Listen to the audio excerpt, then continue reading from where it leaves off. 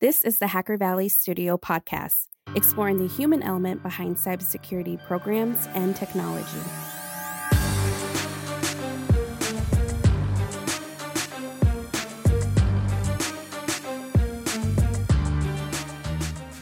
Look, we all know from experience, compliance sucks. But what if I told you that there is a better way? Our good friends at ByCheck developed the first ever managed service for SOC 2. Leverage the innovative ByCheck platform and a combined experience of over 30 years from the ByCheck team to complete your SOC 2 examination faster without the headache. The ByCheck team works as an extension of your team to prepare evidence, draft SOC 2 report sections, and provide all the necessary artifacts to your team to then provide to auditors. Reach out to the ByCheck team by dropping down into the show notes and visiting bycheck.com. Welcome back to the Hacker Valley Studio podcast. In this episode, we have a good friend of ours, Jimmy Sanders. He is a mentor, he is a technician, he is an all-around leader. And in this episode, we talk about what we're worth in technology and in cybersecurity. He has so much advice and so much knowledge to share on this episode. Without further ado, let's jump right in. What's going on, everybody? You are in the Hacker Valley Studio with your hosts, Ron and Chris. Yes, sir. Welcome back to the show. Glad to be back again with a friend, a mentor, someone that is always promoting positive change in our community. Our guest this episode is Jimmy Sanders. Jimmy is an information security expert and also director of ISA. You have a lot of other things going on. You're helping a lot of other organizations. It's great to speak, Jimmy. Welcome to the podcast. Thank you, Ron, and thank you, Chris, for having me. I remember at our time at Netflix, you were always there supporting me, helping me, show me the ropes and everything. And even beyond Netflix, you've always supported everything we've done with the podcast. You're always introducing us to folks, giving us opportunities. So first, thank you. But then for the folks that don't know who you are just yet, would love to hear a little bit about your background and what you're doing today.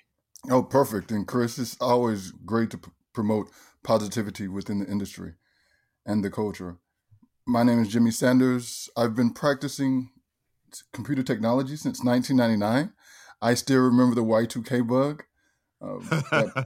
That shows you how long my career goes back. But I first got focused specifically in computer security in 2006 when I started working for a financial company doing their security. And so I took that position from a security engineering position that only looked at security logs to more of a At the time, there was no role called a CISO. It was just you were the senior security officer at the time. And I worked at that company for approximately 5 years. And then I moved over to SAP and I managed their SAP was trying to go to the cloud and they wanted somebody to help them move to the cloud. This was before a few acquisitions. And I worked there and I've been doing computer security ever since. And I've had the wonderful opportunity to work with Chris at Netflix for a few years. And it's been a great ride. I'm also the president for the San Francisco Bay Area chapter of ISSA, as well as director for ISSA International and a director for the Information Security Leaders Foundation. Or not a director, I'm on the board of directors for that organization. I love the fact that you've practiced security for so long and you've taken the time to give back to the community. But I'm sure starting back in 2006, cybersecurity as a whole was completely different. There was no traditional path to get into the field. You probably, in some ways, stumbled into security. I would love to hear the origin story of how you made your way into security in the first place. Thanks, Ron, for asking. That is one of the topics that I tend to talk about when I mentor or talk to students. And that is a closed mouth doesn't get fed. And what happened to me was I was a manager of IT for about a year, and the CIO was walking around looking for this position to fill. And he was waving this piece of paper, and I'm not for sure why he had the paper in his hand, but I said, hey, let me look at this. And it was a position for the security engineers role at the company. And I'm looking at it, and it says, can you read logs? can you do this? And it was simple IT stuff. There was nothing I saw on it that was insane security hacker things. Mm-hmm.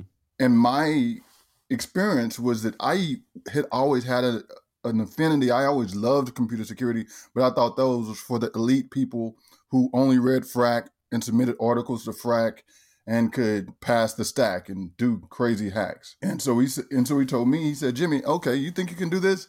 I'll give you 3 months to do this, or I'll give you a 3-month probationary period. What he neglected to tell me at the time was that we had just failed a SAS 70 audit and we were getting ready for a PCI audit at the same time.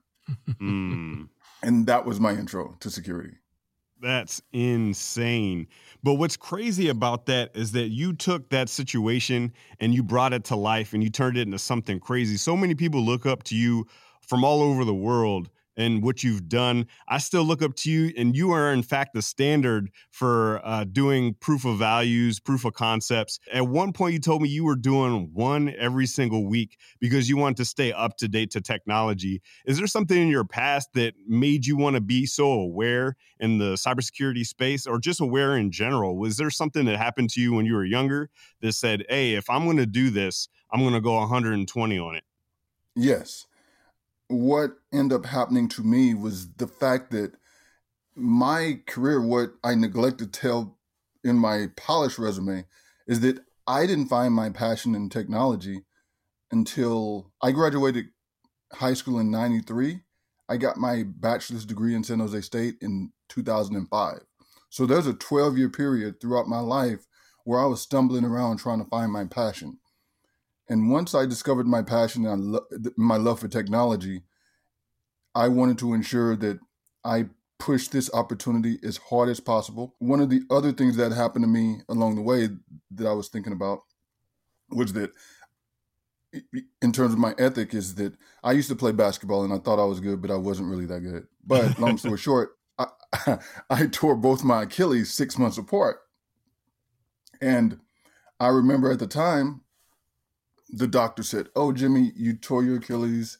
One is really bad. You may not be able to walk regularly again. And I'm like, okay, we'll see. So I signed up for a half marathon. Long story short, did the half marathon, did the marathon, hooked up with some friends, and we started doing triathlons and Ironmans. And one of the things that training and doing Ironmans taught me is that your work ethic, everybody works hard in Ironman. You don't get to do an Ironman by not working hard. So you just got to keep that drive and keep that push. And I keep that mentality even in cybersecurity. Dang. Hopefully you didn't blow out another Achilles on your Ironman, right? No, luckily that was one of the best things that happened to me because of the cross training that's involved in triathlons, where you swim, bike, run. You're not doing one thing all the time. You're doing multiple things. So that was great for my body. Wow. So that 12-year gap, you said you were stumbling around. I'm sure you were still learning quite a few things throughout that gap. For Chris, one of the things that I really admire about him is he did a degree in humanities. He was able to focus on something outside of technology before getting into his passion. And for me, it was the other way around. I got into technology first and then started exploring the auxiliary components that make me really awesome at cybersecurity. What are some of the things that you learned in that 12-year gap that helped you understand where your passion was? I understand the absence of having a passion. I used to be a baker, machine operator, and then I started going to junior colleges all over again because I had immediately graduated high school, went to University of Houston. And then once I stopped going to University of Houston, I was just stumbling around, went back to some junior colleges, and going back to school reignited. I understood I was always considered smart in school. So it wasn't that I thought that I couldn't achieve or do well in school. It was that the degree I was taking at the time when I went to University of Houston was mechanical engineering because I was good at math. So I thought, do engineering. But to me, it was just so bored, I ended up failing out of University of Houston. It was only when I took my first intro to Java class it was an elective. And I started tinkering with that and coding in Java that I realized that computers were always what I loved. I used to recode when I was in elementary, a TI, Texas Instruments computer, and they would have this book of basic programming. And I would do that book for hours on end. But growing up, I didn't realize that technology was a valid path forward. Once you realized that path was something that you could take, or maybe you didn't even realize it until you were already here, what was that journey like into the community? Did you have folks that you looked up to that helped guide you along the way, or was it the School of Hard Knocks for you? Luckily for me, I had an amazing school, and I continue to have this amazing school like you, Chris, and Ron, who I can talk to and we work with on amazing things. What happened in my journey that really skyrocketed me, hopefully, was I joined ISSA. I was a loan practitioner at my financial company for about a year. Then I picked up a few staff members, and I went to a local ISSA chapter. And when I went to the chapter, it was a CISO next to two CISOs right next to me. And one was at a Fortune 500 bank CISO, and another one worked for HP Enterprises at the time. And I looked around and I was thinking to myself, if this is the type of people that I can talk to and get ideas from without having to pay them, bribe them, beg them, they're willingly giving their information, I would be foolish not to take them up on it. Thus, I started networking, and I always remember that they were there for me, listening to my advice when they didn't have to be. And I try my best to make sure that I'm open to at least listening to people when I don't necessarily have to be, but it may be great for them. There's something really powerful in that, in just listening, and also the networking aspects. We are big readers. We love to read because there's years worth of wisdom that you can distill down into maybe a few hours in the form of a book. And same for courses. It might not be years worth of experience, but it's still months, if not a year of experience that you can boil down into training. But if you have access to someone and you could just speak to someone and listen to them, then you can really distill many years down into a few minutes and have a great conversation and get that immediate feedback. Have you been constantly seeking out mentors along this journey? What is your way to stay fresh on everything that's going on? We're in this information overload era where there's more resources than we can, ingest. How do you stay fresh in all of the things going on? Thanks for the question, Ron. And this goes back to what Chris was alluding to earlier, where he's talking about me and the team and, DVD.com doing a lot of proof of concepts. Once I started networking, I realized that the collective we in computer security get pitched by vendors a lot on their products. I realized that if I was practicing computer security the same way this year as I was doing last year, then I'm doing my team and my company a disservice, because the attackers aren't doing the same type of attack. The ransomware isn't the same flavor of ransomware as it was last year as it is this year. Mm.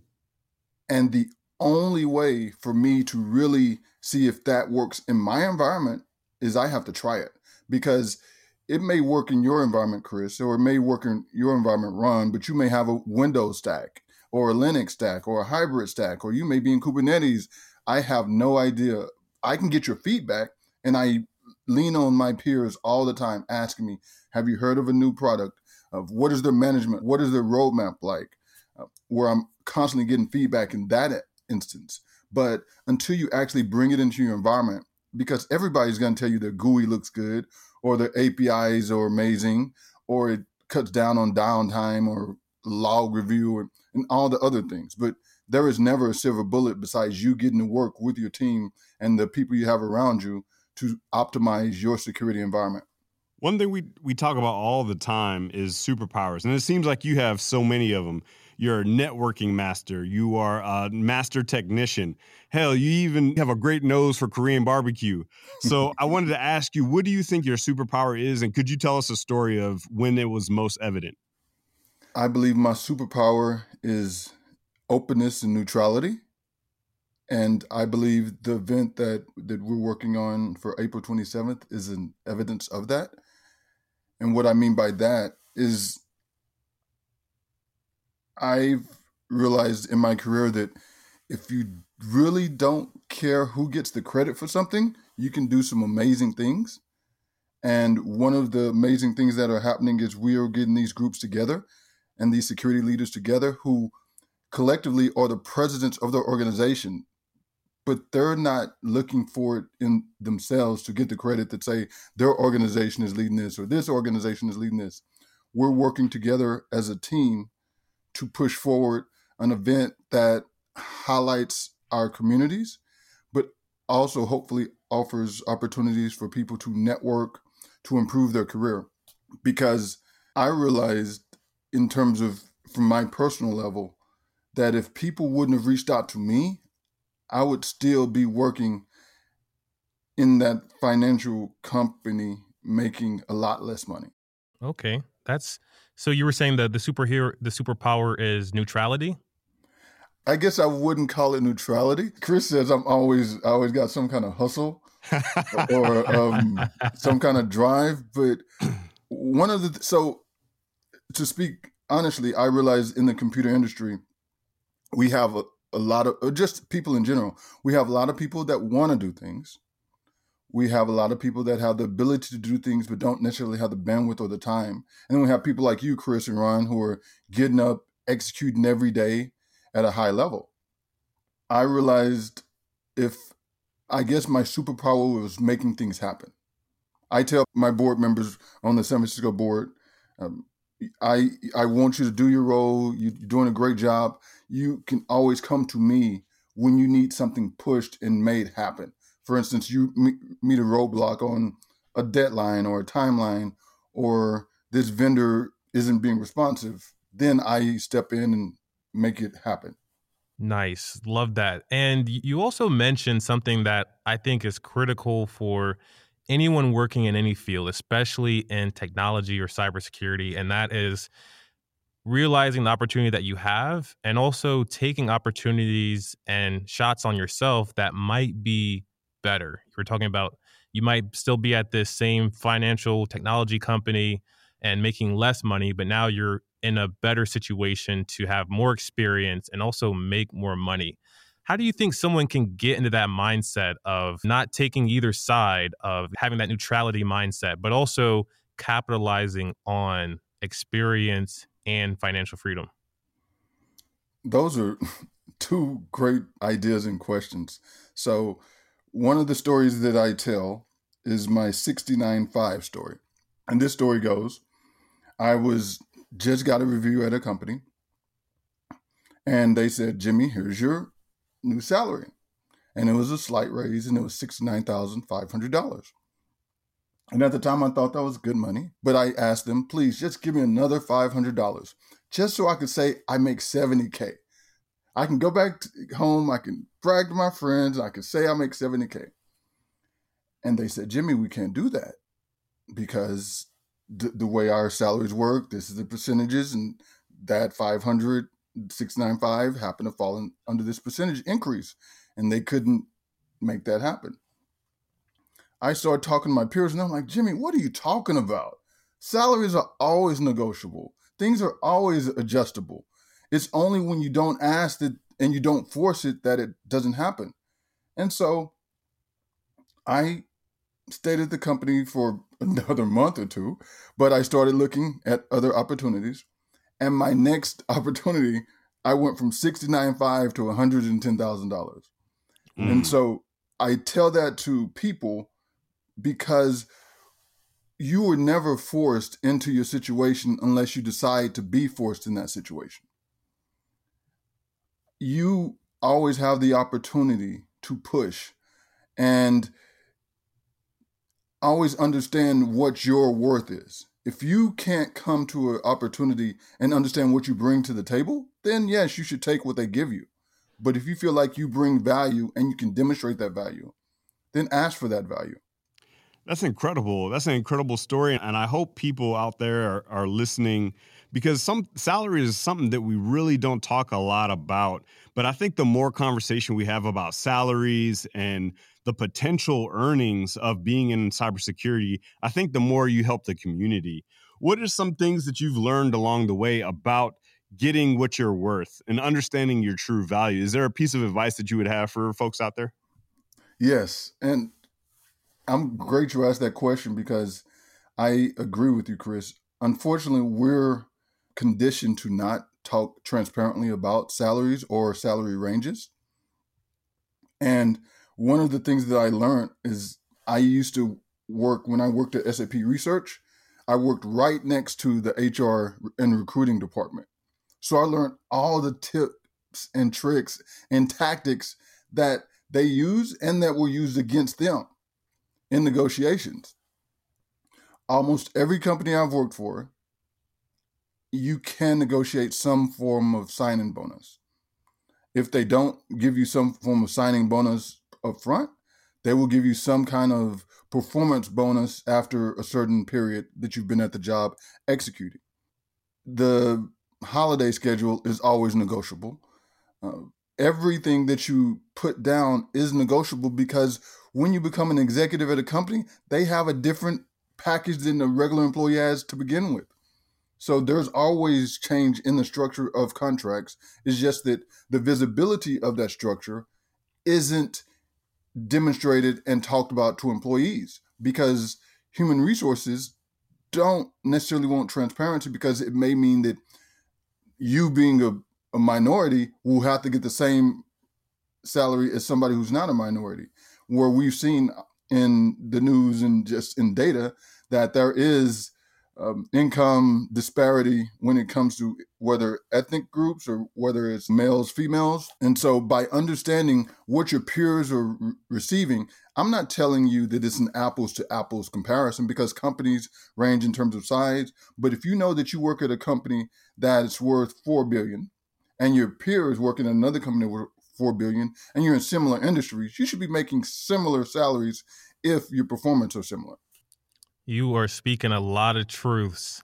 And one of the things that helped me understand that it's okay to negotiate is this book that I read by Chris Voss. It's called Never Split the Difference. And he talks about how to negotiate for yourself. A lot of the times when someone gives you an offer, someone shows you a price, shows you an offer letter, it's a suggestion. It's a suggestion that you should work here for this amount of money, or you should buy this product for this amount of money. But there's always that room and opportunity for negotiation. As long as both sides have a win-win outcome, then there's no risk of negotiating. I've learned that over the course of my career, if I ask for a higher salary, it's not disrespectful, as long as I can bring that same level of performance to the table that the company is betting on me for. And I think it's the same for experiences. You were talking about holiday schedule, but I think it's also goes into work responsibilities. What would you say to anyone that is looking at a job that's interested, but it doesn't necessarily have the responsibilities that they really want to focus on? Do you think that's negotiable and worth also negotiating when you're looking at an offer? Yes, but before you even think about what the responsibilities have, one of the things that, as I was alluding to, working at the HR department, they're putting down general requirements of you for this position. If they really knew what the real inner workings of that position were, they wouldn't be looking for you. They would already have it, because that person would be doing that job. The fact that they're looking for that means it's pretty much going to be, if you are an expert at your craft, an open canvas for you to put your imprint in terms of responsibilities. Aren't hard lines in the sand that you can't deviate from. That's, to me, an engineer's mentality, or not even an engineer's mentality. That's a person who wants to go to work and do their job. I want to go to my job and outperform and excel in computer security.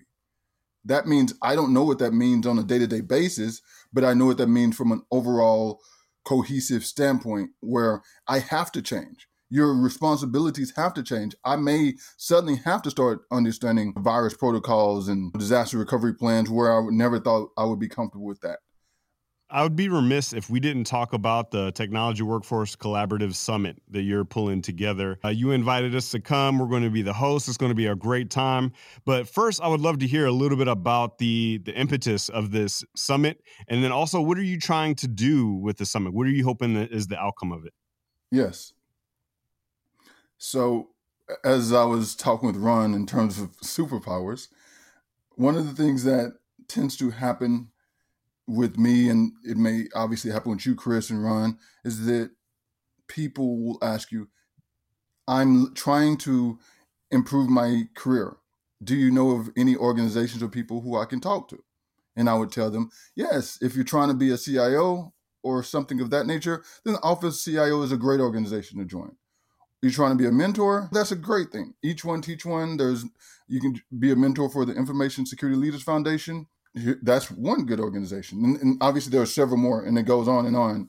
And I would talk about ISSA. And what I found is that we, and when I say we, the collective we, in terms of the security organization and just technology in general, we don't go out of our silos to reach over to the aisle to a competing organization or to other organizations to illuminate them for the benefit of just people in general, instead of trying to do what's in my best interest. And so I wanted to work with people who put their self-interest second and the interest of the community first, to highlight the opportunities that are available, because we have such a shortage of qualified personnel in technology and as well as computer security that we need to get that in front of people.